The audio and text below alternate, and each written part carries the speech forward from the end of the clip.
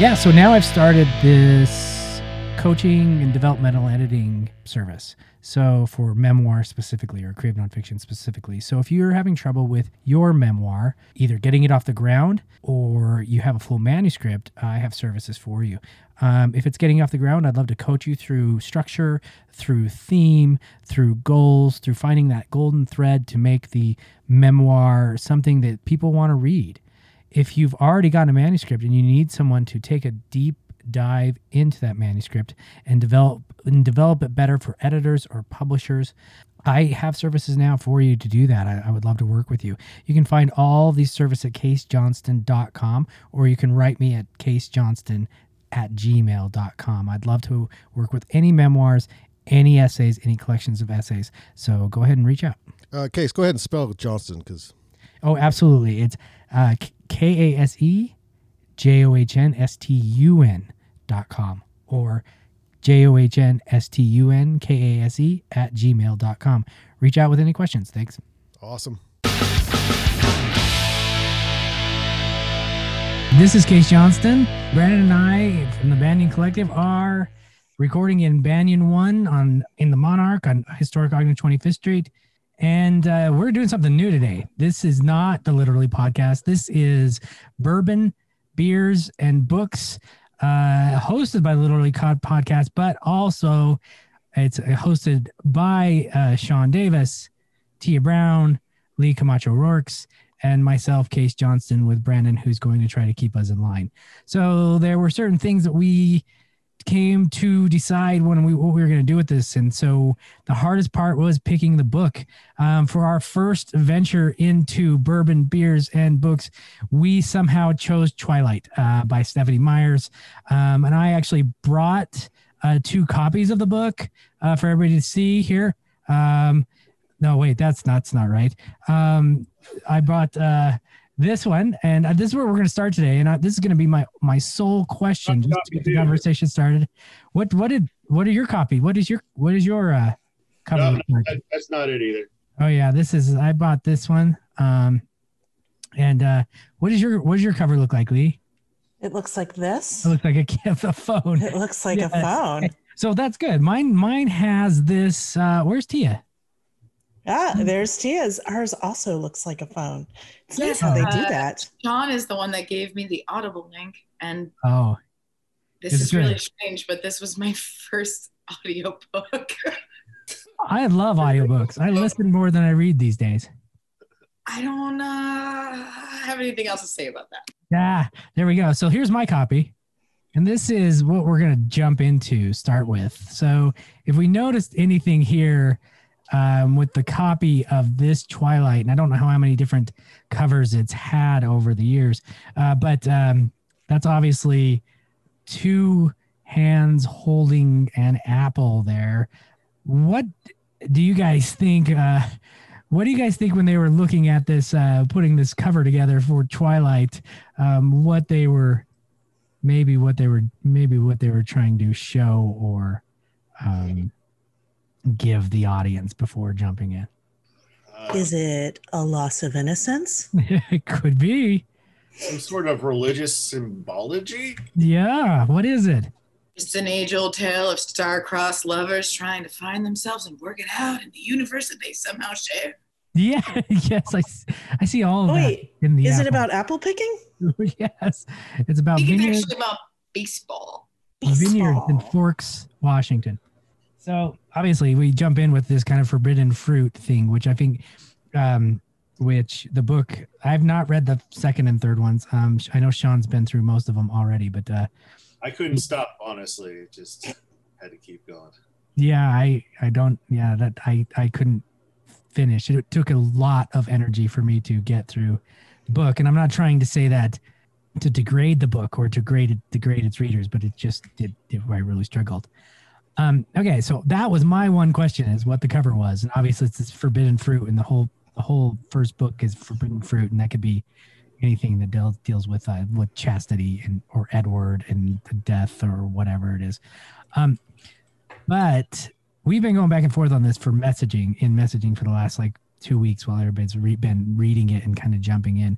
But I wanted to ask, and this, like I said, this is the last thing I want to say. thematically, who wants to jump in and kind of get the ball rolling as to what this book is?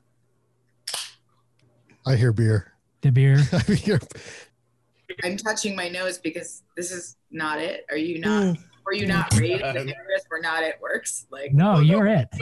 I won because Tia did win. did it first. Yeah. So I have a question for you, Kase. Yeah. When you ask this question, do you mean? I'm going to need a little help with this question. Do you mean what are the themes of this book? Yeah, I mean, before we get into the things that we absolutely hated about it. Maybe, I have some things I liked. Yeah, let's try to do that, and then, just to get the conversation going about the book in a way that, isn't straight into it. Why did you? So, this idea has been kicking around in your head for a long time, and I'm really happy that I think the best part of this whole thing is I get to talk to you guys for a couple of weeks while we're reading a book. But Kase, why did you pick this book? I think we should start off with that. Why did you pick Twilight? This was your idea. I'm going to give it all to you, buddy. I don't think I picked Twilight. Did I pick Twilight? I thought we batted around and we voted on Twilight. Sean, to be honest. I thought it was Sean. Someone said 50 Shades. Yeah. So and I said that 50 Shades. And I said, oh, well, yeah, we'll do Twilight. We'll do 50 Shades next because 50 Shades was like fan fiction for Twilight. Mm-hmm. Yeah. But I thought Kase picked it. But so if no one wants to mess up on who picked it, I want to say, this was a funny book to start with, but there is a phenomenon here. And that's what made me want to read it. And like, why did this book, in the research, reading the book, and we all came together and did some research on it, this was marketed to 12 to 17-year-olds, right? Yeah, that's right. That's a category before YA, young adults. I mean, it crosses into YA. It made it on, I think, a bestsellers list for chapter books. And chapter books are generally considered, as far as I understand, pre-YA. But 17-year-olds, of course, are YA. I mean, there's a huge difference between a 12-year-old and a 17-year-old, right? And so that's a pretty wide market right there. But then it becomes huge with like 40-year-olds. Yeah, well, that's what I was telling you guys. So we used to have this huge book festival in Portland, Wordstock, and I was a stage manager there for years. And all of the YA stages were full of 20 to 40-year-olds, if not, older.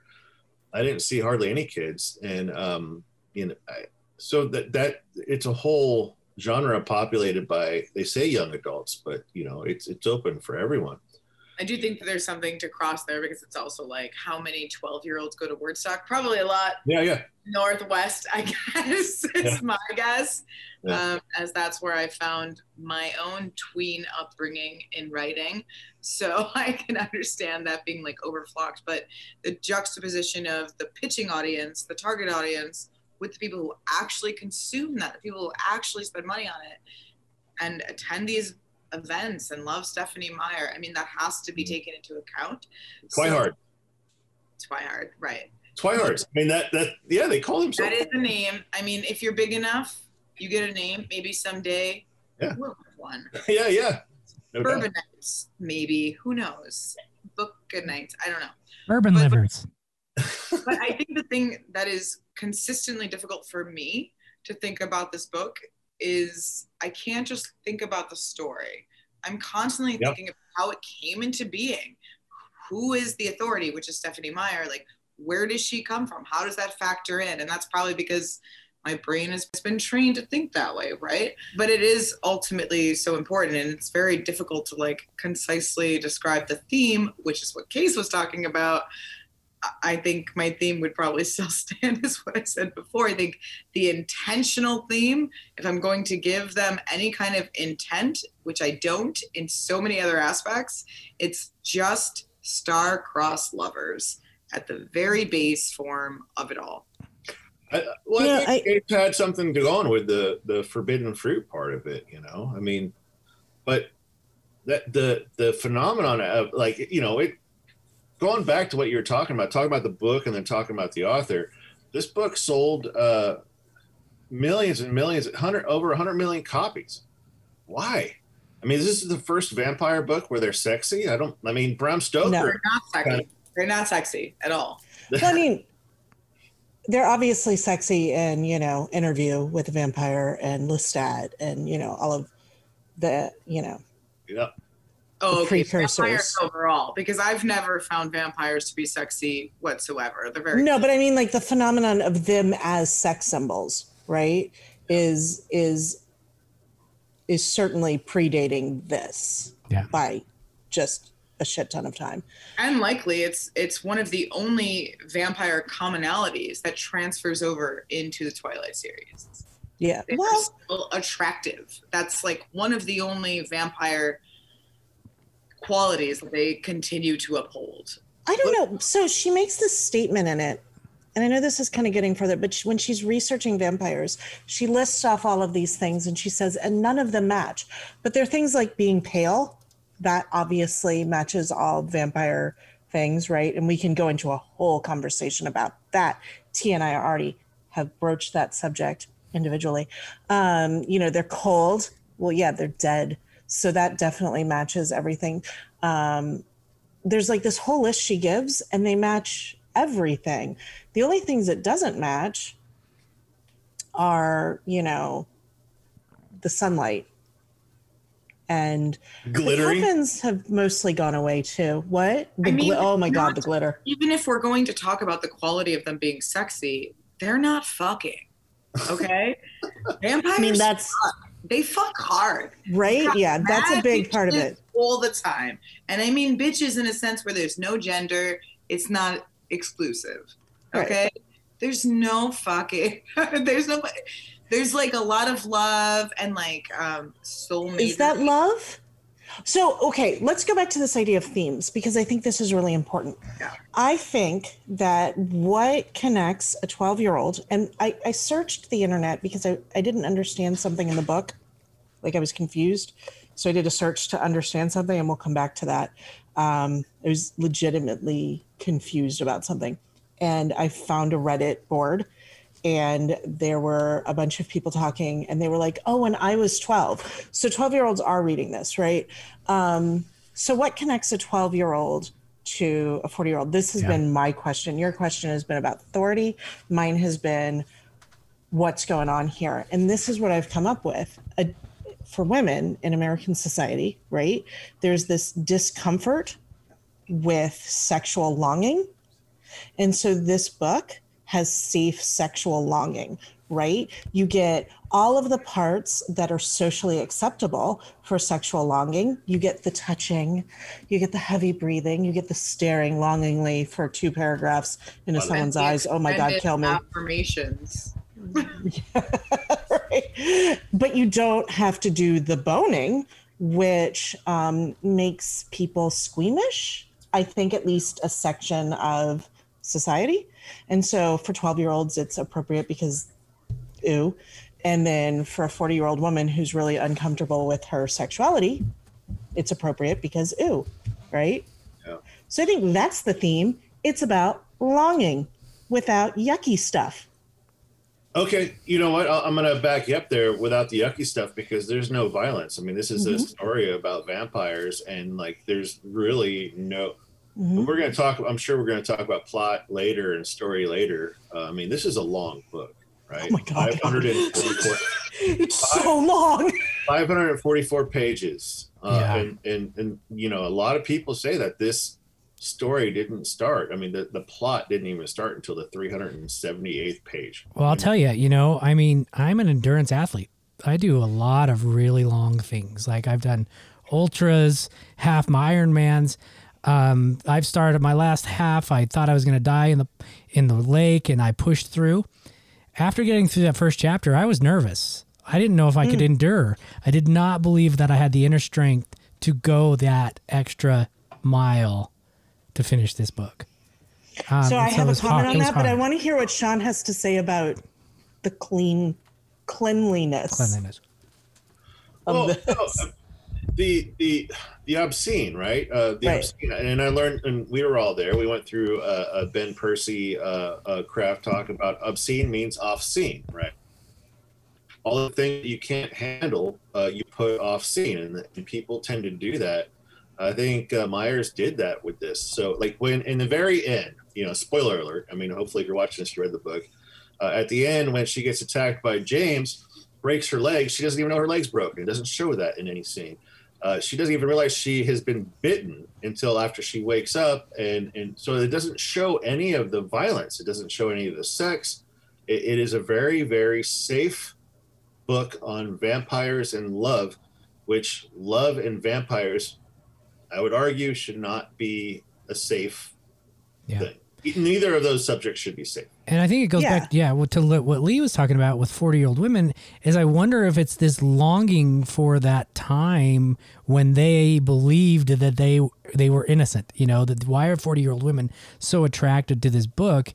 And it's a longing for a time where if they were innocent or not, it was a belief in a time during our lives that they can capture that innocence again. Maybe it's the exact opposite of men who go through midlife crisis and they want to go back to when they felt like they were the most fertile, where these older women at 40 are going back, maybe they're going back and saying, well, this is when I was the least sexually active, and that because of society, because of culture, made us look good. Yeah. But I think this maybe the least sexually active, but had the most longing for sex, but still. Yeah, that's hot, right? I mean, build up is totally hot. Longing is super hot if it is done correctly. I think the issue we have with this is like, why are they longing for each other? And like I've said, thank God it's just them longing for each other, so the rest of us are spared in the rest of the world. But just thinking about what Kase and Sean just said, I think the combination of sort of trying to seek out the daring, trying to seek out adrenaline and this life of excitement while still trying to preserve innocence, that is sort of what the book is. And again, I mean, she's Mormon, but also she's writing for 12-year-olds maybe to read this. So, well, we didn't even talk about like how much do we judge her just for that one part. Okay. Right. Well, wait, one more thing on what Tia's saying here, though. There's a fetishizing of innocence, and not in that masculine gaze kind of way, but in the female gaze, right? Because the character's not innocent. She wants stuff, right? She grabs his hair the first time she kisses him, right? She's not innocent. Like, please take it. Right. Let's go. And he's like, I can't. I will murder you. Right. And so there's it's both sort of this acknowledgement, I think, on some level that we aren't innocent, but like wouldn't it be hot if we were? Which is a little off-putting to me personally, because I don't find that hot. Yeah. I would say but if that's your kick, I am all for it. Of what's the theme here is like, I don't know. I mean, maybe this was written by, I would say, a sheltered person who, wants to imagine this sex and vampirism, but do it in such a way that it doesn't really hurt anybody's feelings or get anybody's pulse really going too much. All right, Charlie. We got to Charlie this. We got it. Tia, you got a good idea. We need to introduce ourselves because nobody knows what the hell's going on, who we are, or what we're drinking. So I am Brandon. I am the moderator, and I got some old Milwaukee here. Thanks, Kase. I picked up some old Milwaukee. I was running late. I got my kid nothing but the finest. I got my kid from school and got him to ninja class, and old Milwaukee's what it is. I didn't even know they made old Milwaukee still. They do, and I'm almost out.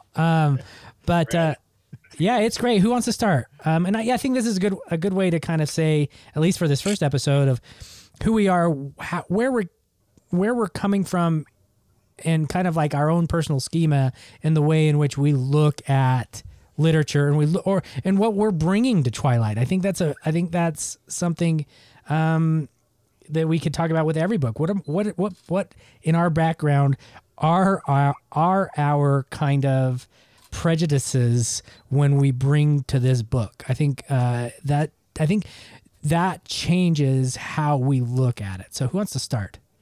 Kase, why don't you just call on people? Okay, I'll go. So personally, you know, and we kind of went back and forth. I grew up in Utah. I know BYU. I know the LDS history really, really well. My father was LDS. His family was LDS. They never talked to us because we were not LDS. This stuff is important to my life, my background. And so coming into this, knowing that Meyer went to BYU and knowing the BYU culture, I was prejudiced. You know, everything I saw, and Tia brought this up in our discussions a lot about how there's a tie between Mormonism, chastity, religion, and the way it plays out in the book. And so personally, I came into this as, you know, was raised in Utah, non-LDS, and takes a lot for me to read a book from a woman who is extremely LDS and who did really, really well with it. And that's just me being jealous. I would take all her money in a heartbeat, and I would have my name on the cover of Twilight. When I was younger, that I would have said never. I would have said, no, do not. I will not put my name on this. But if I had her millions, I have to say at 45 years old, I would take her millions and I would say, you can leave me alone, you haters. So, okay. All right. Tia, you go next. I am not from a Mormon area. I did date a Mormon once, though, and I have visited Salt Lake. Haven't we all? Anyway, I live in Buffalo, New York. It's a border city between our great nation and Canada. It's close. I'm queer. I'm Black. I'm white. I'm mixed race, you know, and I think that really does contribute to my lens a lot. But so does being a millennial, and I don't shy away from it the way that the media tried to make me do. But I'm not the kind of millennial that bought Twilight and boosted it up to success. So there is that distinction. I was raised Catholic and abandoned it like anybody else who was raised Catholic. And I think that that's mostly it. I'm mostly here just to see my friends from grad school and my new friend, Brandon, who is kicking it with the tech and the old Milwaukee. I'm going to pass it on to Sean, mostly because I was going to wear a hat and Sean is wearing a hat, and it really deterred me from wearing a hat. Also, I was mostly drinking, 1911. It is from Lafayette, New York. It's about 2 hours and 40 minutes from where I'm from. Sipping on hot toddies extremely slowly just to keep it balanced with all the discourse that we're creating. Do you want to explain who this is? Kase Porter. Porter was a bodyguard for LDS founder. Here, Porter's Fire whiskey out of Utah. It's good. Yeah, cinnamon. I'll tell you. Okay, so if it's cinnamon whiskey, it's not good. But I'll tell you that whiskey does have some pretty good. Utah does have some pretty good whiskey. So if it's my turn next, I'm gonna start with what I'm drinking. I am drinking a good whiskey. I'm sorry, my stuff's backwards. You have to show me how to make it unbackwards someday. But this is Rogue Brewery, and I'm drinking Dead Guy whiskey in honor of Edward. And there's the little top there. It's nice. It's from Rogue. And then as chaser, I'm drinking the 6 hops. This is also Rogue. It's a really good beer. Now, as far as the lens that I read Twilight through is, I'm a combat veteran. I've been to 12 years in the military as an infantryman. Was a wildland firefighter. Wrote a book about wildland firefighting. I wrote a book, a couple of kind of memoirs, and then I'm reading Twilight. But what fascinated me there was I think that Twilight is an origin story. And those are always fascinating. And it's not only for Edward, but for his family. And I thought that was pretty cool. But what's really fascinating about this book is I have no idea how it got so popular. If we're talking about this book, we had to talk about the author and reading about it. I mean, Stephanie Meyer had a dream about a vampire and probably herself in a meadow talking, and then she started writing about it. And I think that's pretty inspirational right there. I have a idea, Sean, of how it got popular. But I just finished Malcolm Gladwell's Tipping Point, and he talks a lot about how things trend. And if you have a built-in audience that's enormous, like a Mormon network, and it's decent reading, it will trend, and then it crosses the tipping point, and then it blows up. But you said decent reading, but also I had, I should have you're talking about niches, but I had a niche as combat vets will read other combat vets mostly to laugh at what their stories are. But I mean, it didn't happen. I mean, this was translated in 37 different languages, man. 100 million copies sold. And not only that, but like she keeps going back to the well, right? She had the gender swapping one, and then she wrote the same book again as a gender swapping, and then she wrote the same book again through Edward's point of view. And really, that book, from what I read, I did read that book, but it was a lot of it was cut and pasted from the first book. It's just the perspective was changing a little bit. So I don't get it right now. I want to really talk about Stephenie Meyer's writing style. I would like to talk about plot and structure as we go along, but yeah, that's why I was really fascinated with this book. And I'll give it to Leigh. Hey, y'all. So I'm the Southerner, and I am currently in Central Florida, which is sunny, beautiful right now. Well, not right now. Right now it's dark, but day to day while the rest of you are freezing, that's where I am. I am drinking Old St. Pete Premium Corn Whiskey, which is made in St. Petersburg, just down the way. Super Florida drink in here. It's actually quite good. I was surprised. But St. Petersburg Distillery does good work. That's my shout out to them. So I'm coming at this, if any of you know my writing, I write sort of a gritty, gritlit, but I read a bunch of genre. I read vampire books. I haven't read a romance novel in a long time, but I have read romance novels. I read a lot of sci-fi. I read a lot of fantasy, and it does not have to be top shelf for my consumption. And so, when this came out, I'm 45. And when this came out, I was too hot to be reading this. Hold on, I got to plug in my computer. It's giving me a signal. The idea of a sparkly vampire enraged me. I read Interview with a Vampire when it first came out, I'm too cool for school. And so I sort of made this sort of vow never to be involved with this series. But when this came up, I decided, you know what? It's my job as the person who reads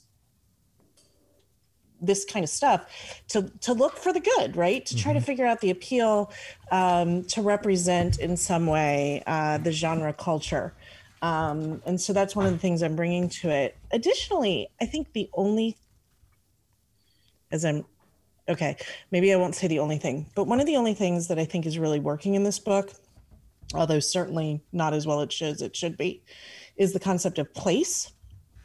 There's some really decent placial descriptions, and that's my jam. That's what I do. I study place, I study writing place, and I write place. So there were moments of great joy for me while reading this, where she was doing some actually good work with place. She doesn't maybe capitalize it, and we can get to that later. But so that's who I am. That's what I'm bringing here. I also do some gender and race studies stuff, and so it's hard for me not to kind of notice that kind of thing going on. And I'm a teacher, and so a lot of my students read this or have read it, in the years. There was a time when everybody who walked into my classroom was like half of them were carrying this book around. And so I taught college for a long time, and just to have a student read something that's not assigned. Right. I mean, I look at this book, it's huge. And I think there's a 12-year-old out there that is like reading this giant book, and they are they like read them. They know their stuff. And I'm definitely a reading is reading person. So on the one hand, there's actually some things I really like about this. Some of the students that I teach who are trying to write now started because they liked books like these, if not specifically these. And so that's what I'm bringing to the party. I'm just glad we were here to break your vows. That just makes me really, really happy, you know? I mean, that's hot. Kind of like Edward somehow. That's hot. The double down is what I'm here for. Thanks, yes. Leigh. So I think maybe we attack plot next, you know, because plot, I mean. I was hoping you were going to be like, we attack strengths. Yeah. Positive. Yeah, we could go, we can go positive. We can go strength. No, I don't care. No. I think plot, I mean, we should end with what's positive and what's negative. Maybe what's negative and then what's positive and end on a good note.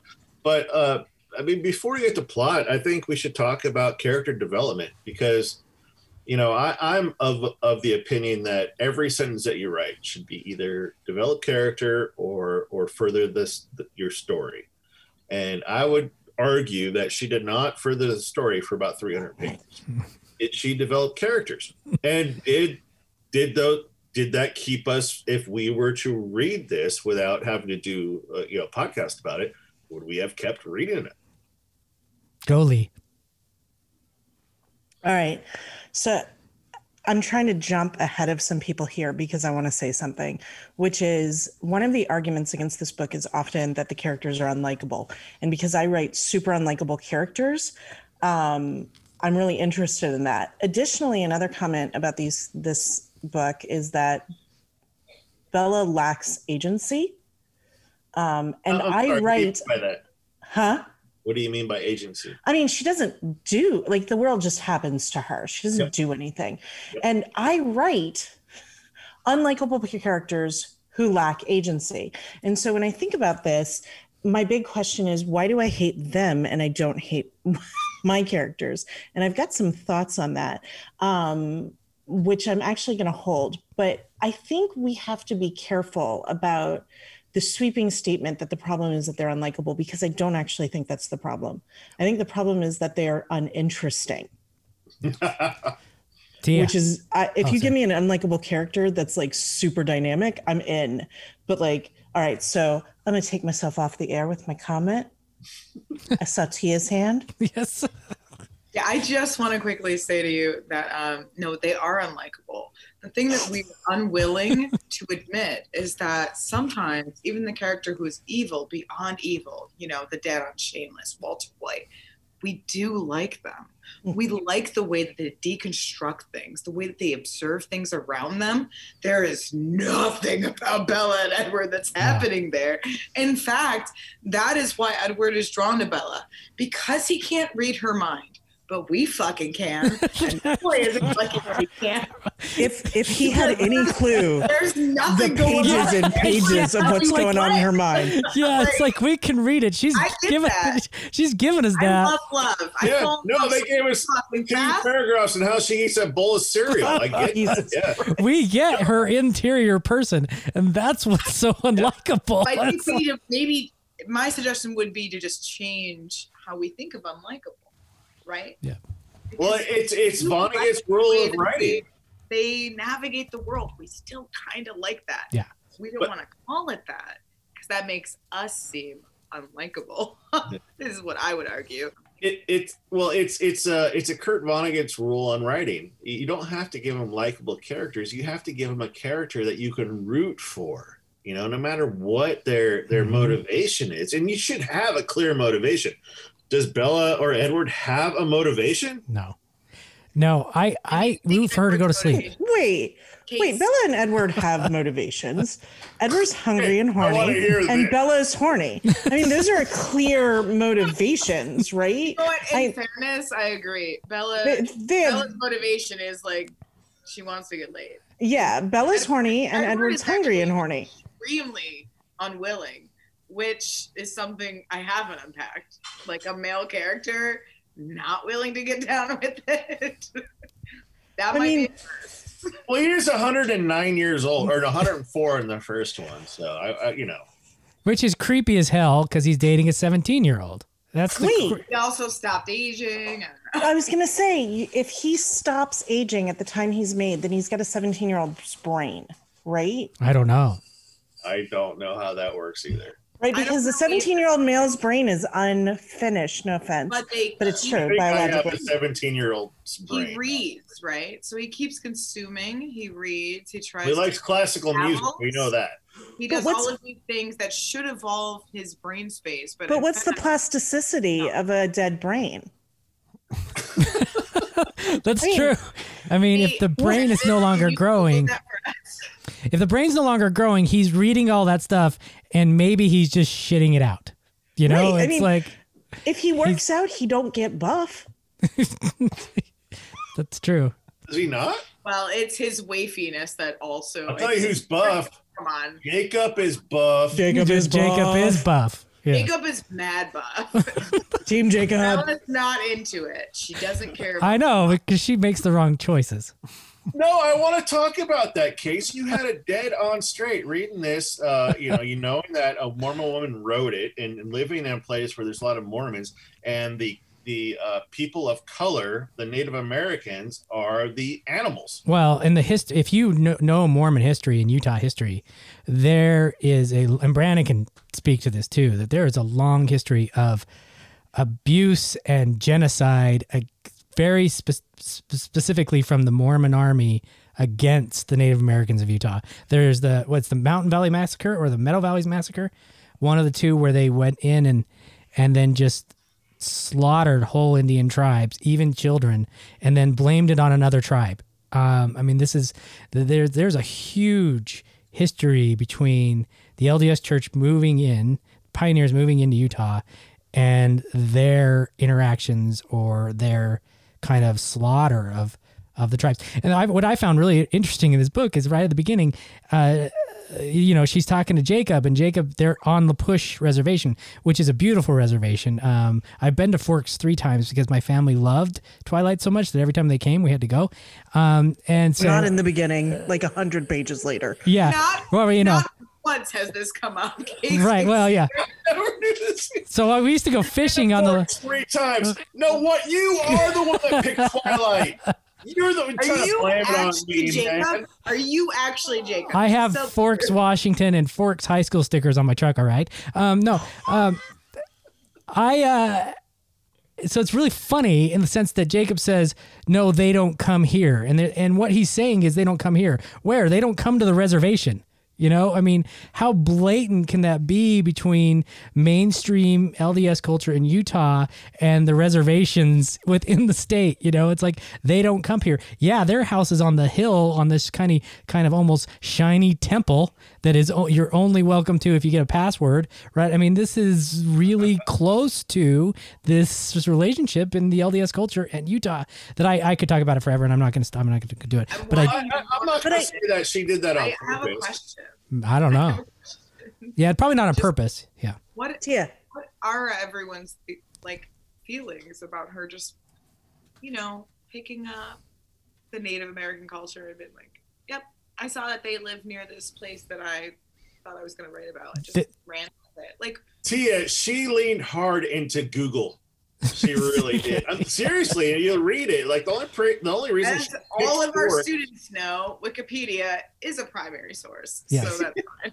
I've been So what is the experience, Kase, of reading this? Because I think that all of us caught the whole noble savage kind of bullshit that we're reading here with Jacob, but we don't have that kind of knowledge that you have. And Stephanie Myers has, right? Because she's got to have it. Well, yeah. So what is it like for you to read that? Because that's a whole different experience. You've got a completely different experience when that scene pops up and you're like, oh shit. Yeah, I don't know. And I think Sean said it right. Maybe she didn't know. I mean, maybe it's probably not purposeful, but maybe it's just cultural, I mean, maybe it's cultural. Yeah, there's not knowing and there's purposeful, and those are different things, right? Yeah. Internalized racism requires no purpose, but it's certainly, she gets to know some stuff. She's right. And if she doesn't, what we all seem to always forget is like, it's not just her hands that this passes through before it reaches publication. Yeah. Okay. Right. So it's a bunch of people being like, this tribe, they should be portrayed as beasts, even though that doesn't happen extensively in this part, but it's implied, and that's where it's rolling toward, and that is what happened. Yeah. I just don't understand how it can go through so many surprise and not one person says, hey, did you know that you're portraying like, because they're the good guys, right? Yeah. Like, we're all okay because they're the good guys. And it's not even, if I have looked at it from then on, and it's not just like that they do turn into wolves, but it's constantly like Bella's defense that the vampires are so gleaming clean because they hunt deer, but you guys are murderers. Mm-hmm. And she has such doubt and like faithlessness in their existence. It continues and gets worse. And even when she knows that what their stories are true, she still uses words like superstitious, right? Like she 100% knows that Billy's stories are 100% true, and she still is using the word superstitious to describe him. Vampire that glows like diamonds under the sun. Jesus Christ. A full head. Yep. No discounting you. Using words. I would love to talk about how, like, if you read this book, let me back up. So I know that she has a bachelor's degree from BYU in English. I'm sure she took some writing courses, but like adverbs. I mean, she leans so heavy on adverbs. I know for a fact that Sean, she leans heavily on adverbs. But I know for a fact that she was told not to use to be verbs because it is painfully obvious, right? Yeah, it's awkwardly like it's awkwardly. Right. We all need, I mean, I'm definitely not someone who's like, don't use adverbs, because adverbs are a part of speech that's useful. But one of the things I always tell my students is like, if you repeat the same sound over and over again, we can't help but notice, right? And so, but she also uses adverbs to tell us things we already know, which is the most annoying thing to me. I think, so we've talked about sort of how this waits to get going for so long. I honestly think that the first 100 pages should be 10 pages. The second 100 pages should be -6. maybe 5. And then the last 100, I might get into the book. Like, there are actually some really interesting scenes in this. And that's, when I said there are things I like, one of the things that pisses me off is there are some scenes where I'm like down, right? Like, I'm like, what's up? What's going on? Let's get there. And then she gets back into like ruminating with all these adverbs and blah, blah, blah, blah, blah. Y'all, I fell asleep every time I read this. Every time I picked it up, I fell asleep. Whether I was listening to it or I was reading it. That's why it took me so long. I legit fell asleep. Huh? The sentence structure kept repeating. Yeah. It was always subject, verb, direct object. Subject, verb, direct object. Like in the end of it, like the couple I forget the part, but I counted within 2 paragraphs. She started a sentence with I like 24 times. It's hypnotic. It is. I mean, maybe that's the key. Like, that's the minuscule level, right? But even what Leigh is talking about is entirely fact. I received a message from each one of you about the 4 to 5 chapter slog that occurs before the baseball game, just being like, I can't do this. And if you're listening to this, this is what friendship is. We all did it. None of us are happy about it. My husband was like, just quit. My beautiful husband, who's being so sweet. We have a tiny apartment, and he is sitting in here while I'm doing this. He's such a love. And at one point in time, he was just like, stop reading this. Yeah. Well, I think your friends care. Your friends care. I know. Yeah. I posted about obtaining this book. I knew a lot of people 10 years ago really devouring the shit out of this. So I don't know why they're lying to me. But to get back to Leigh's point, it did get more interesting, I think, once James kidnaps her. Mm-hmm. And there's that bit 100%. There's that bit about Alice. Like, that shit could be way more fleshed out. Yes. I want to learn about the one who was like locked away because she had fucking premonition powers and shit. Alice is super interesting. Yeah, with electrotherapy, and she was in the asylum. In the book and in the movie, like, Alice, you're so weird. So just for our Buffy people, Yeah. because Tia and I are Buffy people, for our Buffy people out there, Alice is Drew without all the cuckoos. Without the multiple mental breaks. Yeah. But she's, I mean, and we can make a lot of lines to Buff. And no idea. Because the whole thing about it being like, oh my God, like a vampire fell in love with a human, how original. And I was like, bitch. Buffy? Yeah. But yeah, so Alice is just Drew. Well, and that's a larger question but Angel was so much more interesting than Edward ever was. I mean, Angel's backstory. Angel in the beginning was sucked. What? Like Angel in the beginning of Buffy sucked. Yeah. He might as well have been Edward. Yeah, that's true. I've never watched. I only watched Buffy the Vampire Slayer, the movie with Pee Wee Herman. I don't know. Fantastically weird. We should get back to talking about the book because there are so many things that we can talk about with this book. Yeah, the reason I bring this up, though, he is saying not me. For Brandon. The reason I bring this up, though, I actually have a reason for it. Is there's a rumor out there that this was Buffy fanfic. That has not been substantiated, but actually you can draw lines between characters. 100%. For example, Jessica is Cordelia, blah, blah, blah, blah, blah, blah, blah, blah, blah. The dream thing at all. No. But maybe that's because I had studied to be a writer, and when I wake up from a dream, I think, what's that mean about my fucking life? If I dream about a vampire, I think, what's sucking the life out of me? Like, I'm not thinking like, that's a solid story. I want to talk. You know what? Tina, you made an amazing point there. You made an amazing point. I want to talk about this because I was very genre before I went to grad school. I would love sci-fi, I love fantasy. I went to grad school, and I happened to be fighting a war and a revolution, and down at Hurricane Katrina and all that. And they made me think that I had to write literary fiction. But now that I'm done with that shit, I am going back to genre because I love genre. And I just like, what's the difference between literary fiction and genre?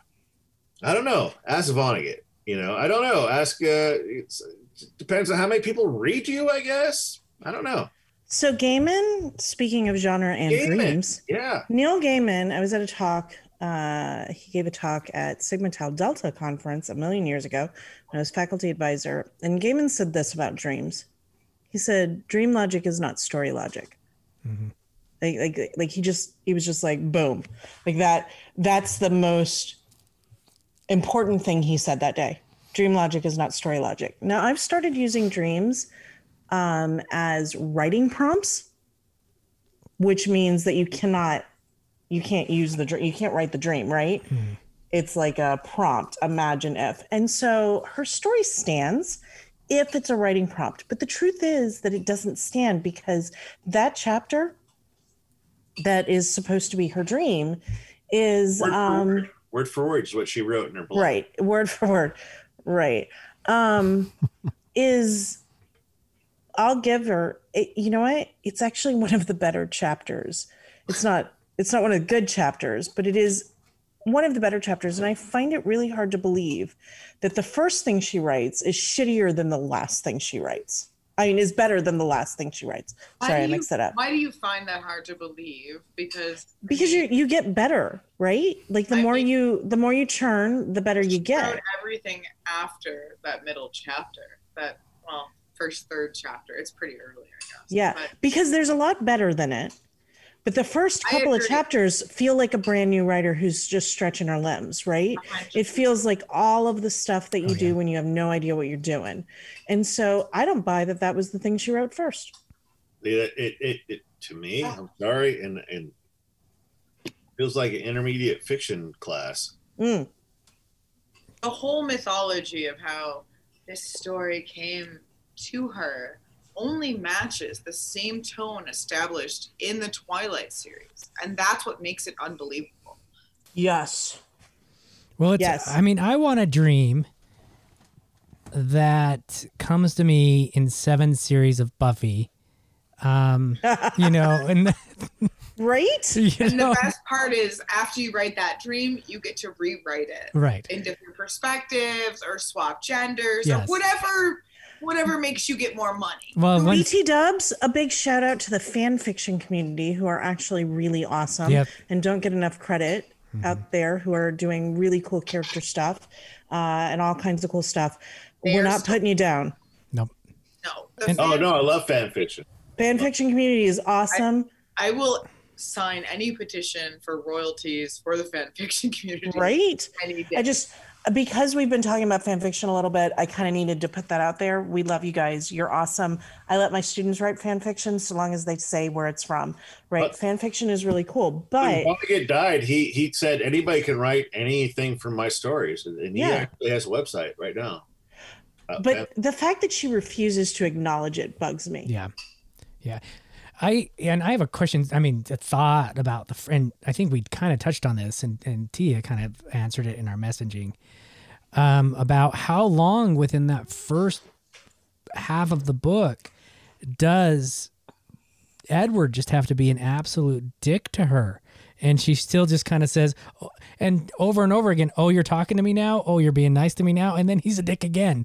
And then she rolls in again and says, "Oh, you're talking to me now. Oh, I'm glad we're talking." And that was the time within the reading that I nearly dropped. I nearly said, "I know I'm putting this podcast together, but you guys are just going to have to do it without me for this first one," because I could not get over that relationship between her just taking his shit for 3 or 4 or 5 chapters, and then every time he says I'm going to be nice, he's nice for a second, then he's a dick again, you know. And I get that the way that Meyer put it out there is that he's protecting her from him. He doesn't want to hurt her.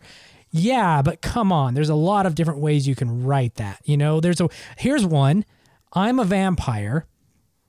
If you're with me, I'll hurt you, instead of just being a dick for 5 chapters, you know? I mean, because she figures it out that he's different the second he saves her from the van, right? That's a moment, instead of avoiding her, treating her like gaslighting. He basically gaslit her for 4 chapters. And why not at that point say, please give this young girl a break. She already knows, stop being a dick, and why does she keep coming back? So she's cribbing the whole kind of rom-com thing of the banter as love, which dates back, I've only recently found out, to Victorian kind of love stories where love is a game and there is a winner. But she's not, I mean, occasionally she's funny, but it's super rare, and I'm not 100% positive it's on purpose. Sometimes I think it is, but it's not a com, right? And it's not a game. It's just abusive, right? Yeah. And Tia, you described it as grooming. And can you talk a little bit about that? Well, I mean, he is 110 years old. So to be 104 in the first he book. Died in the flu pandemic. We're reading this in the pandemic. So he's very old. It doesn't matter. He's extremely fucking old. And there's no maturity that's taken place. But they still attend fucking high school. Oh my God. Actually, if you just think about this, very attractive, alluring people going to high school who are like not there to learn anything. Literally, I guess, just to pick up boring bitches like Bella. That's straight up grooming. Okay?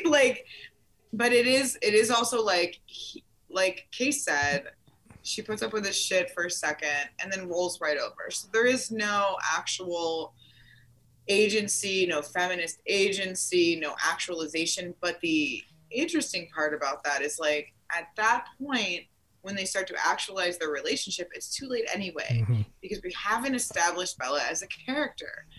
She's never established, and we're just with her. We're just like with her banal brain and its motions and its observations and its condescendence. She hates everything, but also made these choices, doesn't explain why, right? Like she moves to Forks and she just says like, oh, I moved to Forks. Ooh, I hate Forks. I miss the sun. Mm-hmm. I hate you guys because you don't even know what the sun is. It was so her mother could go to the Florida with her baseball boy. Over I hate this truck that you just just like gave he's me. in the minor leagues and she's trying to support him, and like finally get to the last part. It's revealed in the last part to me anyway, where like he finally gets like signed with a league and we're going to be in Jacksonville, Florida, and you can come with us. I would love to talk So about this- the epilogue. It's where implied everybody that goes to like prom. I guess Bella's mom chooses her boyfriend over Bella in a way that displeases her, and that's why she goes to live with Charlie. I got But I don't think she does. I think Bella chooses the boyfriend for her mom. Bella chooses to move Just, to you know, Forks like so her honestly, mom could have to live with. Happiness? if her mom chooses her boyfriend over Bella, it is the only indication that we can connect to why Bella is so fucking attachy to male attention and male relationships. Because honestly, Charlie's a saint. And maybe I Charlie's say that. awesome, right? Am I wrong? Oh my God, Charlie's awesome. I I grow love up Charlie with, like, so much. I could distant marry him today. dad, But like, Dude doesn't need much. He needs to go fucking she fishing. shows up and Charlie's like, hey, I got you this old piece of shit truck, basically. And she's like, fuck you, Dad. And I'm just like, No. this bitch, you can walk to school then. All right. So this is my problem with 12-year-olds reading this. Now, don't get me wrong. If my 12-year-old wanted to read this, I'd let them. But the fact that it is marketed to 12-year-olds and we have in here someone who is responding to abuse or condescension or whatever so clearly, whose brain is filled with condescension and there's no repercussions, positive or negative, of that. It's not like she's a mean girl who gets popular by being mean. She's internally mean and nobody knows and nobody cares and it doesn't affect her or anybody else at all. This is like not shit you want 12-year-olds exposed to. I would agree. Even though that grooming is like her being, right, that grooming makes it even worse, right? And so if I think about a 40-year-old woman reading this, I'm like, who cares? Whatever. He's a dick, she's a dick, whatever. But if I think about a 12-year-old reading this,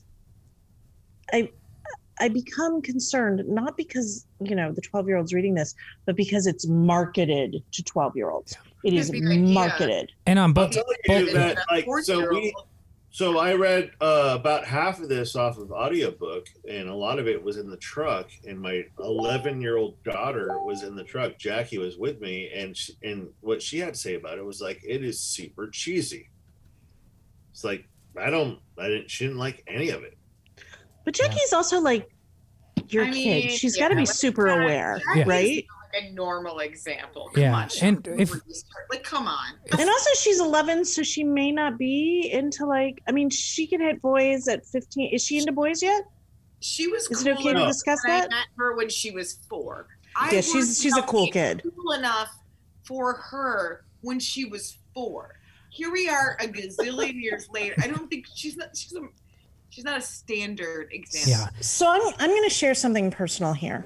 I had to ask everybody what 12 is grade-wise because I only can measure things in grades.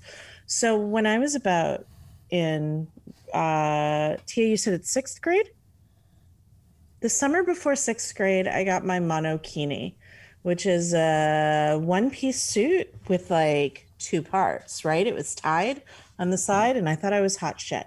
And I would deliberately prance in front of the 17-year-old boy that lived in my grandparents' apartment complex.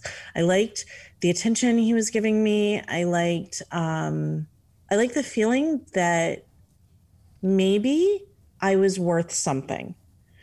And I'd felt fat and ugly and sad for most of my life. And this is what Bella is, right? She's a girl who feels ugly, and then she goes to a town where all of the boys like her.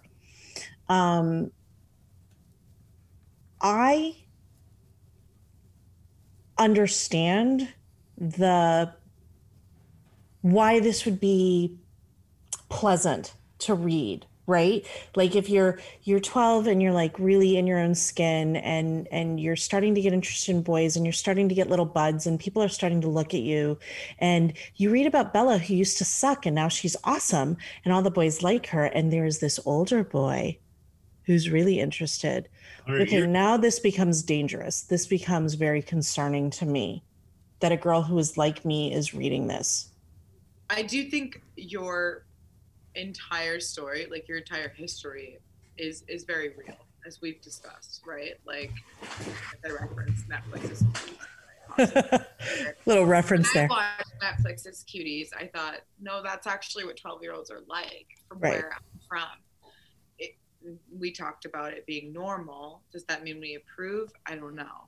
Right? That's right. There's no approval or disapproval. It just is what it is. It's the acknowledgement of that existence. Yeah. But again, what's very disturbing is that Bella is 17, which Yeah. is still relatively young to be going into the kind of obsessive relationship and toxicity that she is. Or marriage. It doesn't have to be God, the marriage. The marriage thing. Right. It was proposed to in high school. I was engaged in high school. Real thing that happened to me in the high school cafeteria, but I'm not going to tell it right now. I was engaged in high school. Right. So these are things that happen. Right. These are real things. You have the perspective of now being like, yeah, don't do that. Like if you happen to be like anywhere from the age 12 to 17 listening to this, don't do that. Don't do that. That was the wrong boy for me. I don't expect you to listen to us, but it is a thing that happens. But the issue is that if you're a 12-year-old reading the perspective of a 17-year-old, regardless of whether it's fiction or nonfiction, you are putting expectations into place. And I say that as somebody who watched so many rom-coms from the 60s till now, obsessed. And I thought, that's what love's got to be. That's what high school's going to be. And that's exactly how I want a vampire chick to go into me after marriage, to be clear. So and the controlling aspects, like you think, oh, this is love. So love is, and you can all fill in that gap there based on this book and the reception of this book as well. Okay, so that's 60 minutes. What did you want to do? 60 minutes? All right. So let's do 10 more. Okay. And I just want to point out that I'm really happy that Sean went all in on the vampire lighting because he looks total vampire right here. Yeah. And I think I watched way too many John Hughes films because that was my expectation of love growing up too. So I'm so upset that I still was like, really? So we got 10 more minutes and I think we've covered a lot. The truth is, I think the four of us talk about this for 6 more hours. So if anybody has anything to kind of like broach for the last 10 minutes and everybody kind of maybe answer that once, so if possible, and then we'll wrap it up. But this is Kase Johnstun with the Bourbon Beers and Books. We're recording from Ogden, Utah on historic 25th Street at Monarch 1. We have Sean Davis with us from Mackenzie Bridge, Oregon. We have Tia Brown with us from Buffalo, New York. And we have Leigh Camacho Rourks from someplace in Florida. Claremont. Okay, good. So, let's ask one more question and see what all of our takes are on it, and then we have to introduce our next book, which I do not think we've found an answer to after 77. I counted them today because every time I would come back, there's 14 and there's 27, there's 44. We did not come up with an answer for our next book. I got it. Yeah, I got it. Which one you got? You got the next question or you got the next book? What do you got? Book, but I'm not going to reveal it until the end. Okay, good. All Sean, right. I don't think we hit everything you wanted to talk about. Why don't you ask the next question? Yeah. Oh, no. I'm good. He said something about epilogue earlier. Sean, you had the most. It ended at the prom. No, no, this book ended at the prom.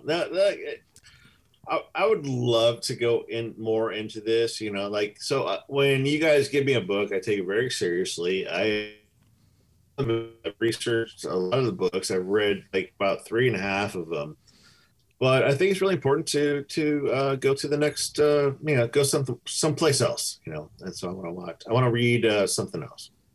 So I'm going to talk about the prom. When I read the prom, did anybody else think that there was going to be a massacre?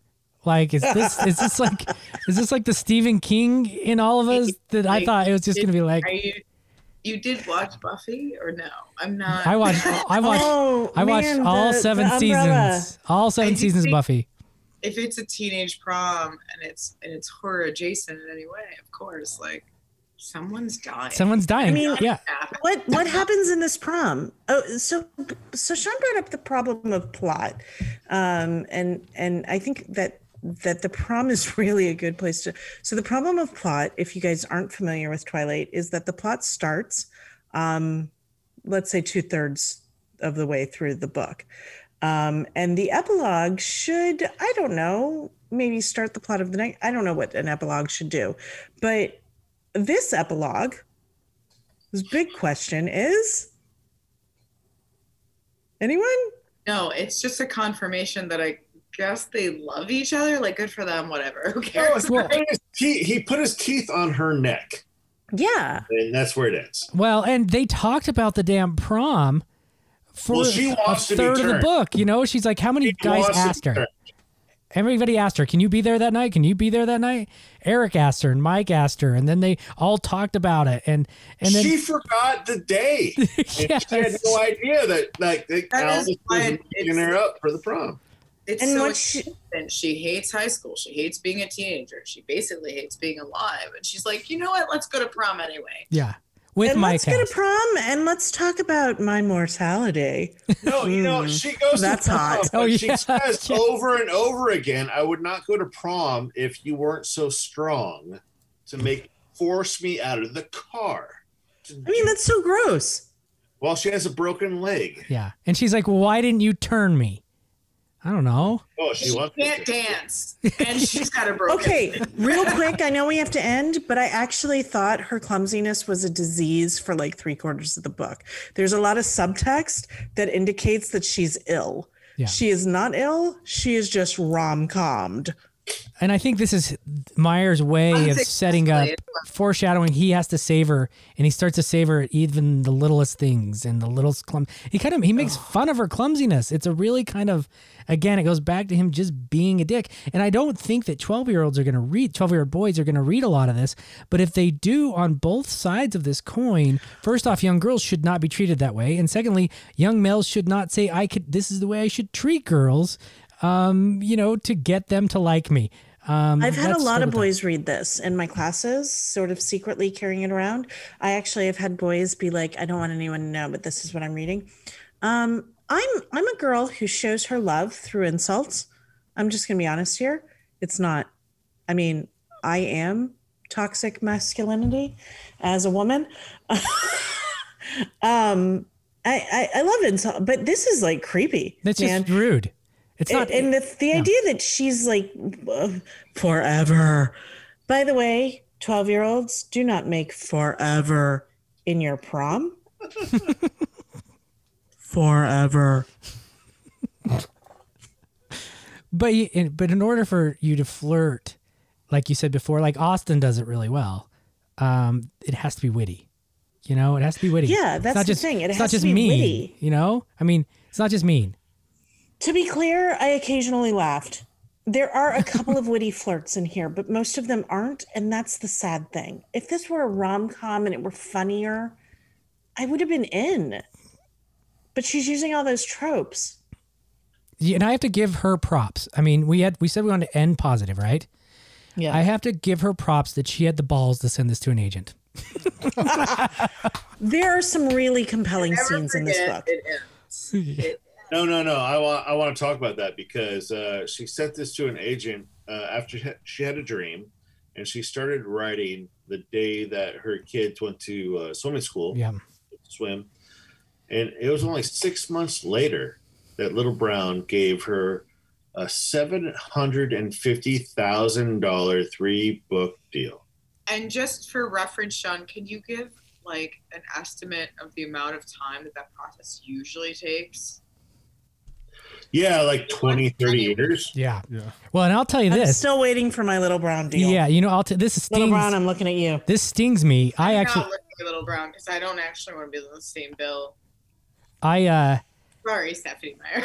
I had to revise and resubmit with Little Brown. Like I was this close, and got the rejection after the resubmit. So to hear it's Little Brown, incredibly difficult to do. Yes. Yeah, and I do the Literally podcast, and Brandon's here for every single one of them, and a lot of the stories are 13, 14 years, and it's not a big deal. I mean, not a big money deal. I started 13 years ago. I shopped this out for 12 years. I revised it 10 times, and I got a contract with a small press that most writers end up loving, but to do it within 6 months with that kind of stuff, maybe that's why we're talking about it today.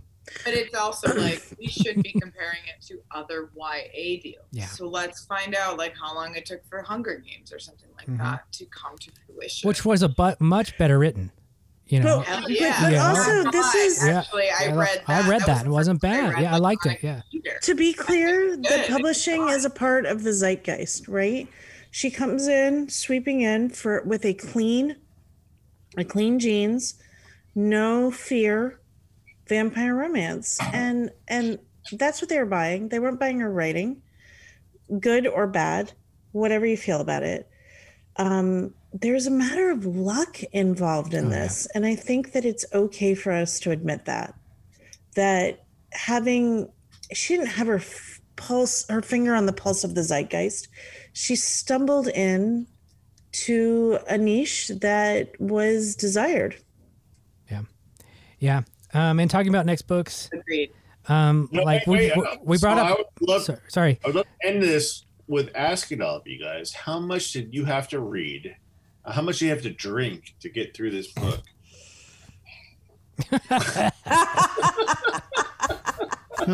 Jesus, that's a whole bottle. So Tia is showing her bottle. And also, like, not in a day. This was like over like a week and a half. But no, me too. But I couldn't drink because I kept falling asleep. Legit, it's not a lie. It was expensive for me. So, shout out to 1911. You were worth it. Yeah. Is it good? Is it a good whiskey? It's pretty good actually in terms of what's here locally, but I guess we might have like a little sidebar about like I bought Dead Guy tonight just to because Edward's a dead guy, but I've been drinking mostly Bullet bourbon's a good one. There's some issues with Bullet. Bullet is good, but there's some issues. The guy disowned his daughter, that one. Yeah, for being gay. Yeah, as a queer, I can't. Yeah, I can't give them my money anymore. I gotta mention it, or I don't get to keep my card. Yeah, as a bi, I have the same problem. Well, I'm now a Bullet non-ally. Not buying Bullet anymore. Not buying Bullet anymore. And just like I can't eat Jimmy John's. You know, fuck Jimmy John's. I know that guy's a total ass. All right, but there's always Old St. Pete. See, that's the picture where we're just all like, I got my beer. Milwaukee Olds. Oh, you had a bottle. I will have. Case, you better get Brandon a better bottle. I'm going to send Brandon a bottle. Brandon. What's our next book? Yeah, depending on the book. Our next book. John, what's our next book? What's the book? Honestly, I'm going to come down there and we're going to hang out with some bands and drink some good whiskey. That's what I'm talking about. Come next first Friday. Are you guys on next first Friday? We're on this Friday. Oh, you're starting? Yeah. Book is Hemingway right now. What's our next book? Yeah. Is it Hemingway without junk? The Sun Also Rises. Okay. That is junkless Hemingway. All right, let's do it. And junkless Hemingway. So the first thing I wanted to do was Death in the Afternoon, because I had read all the books. I wanted to go back through it. I thought Killing Lions in Africa.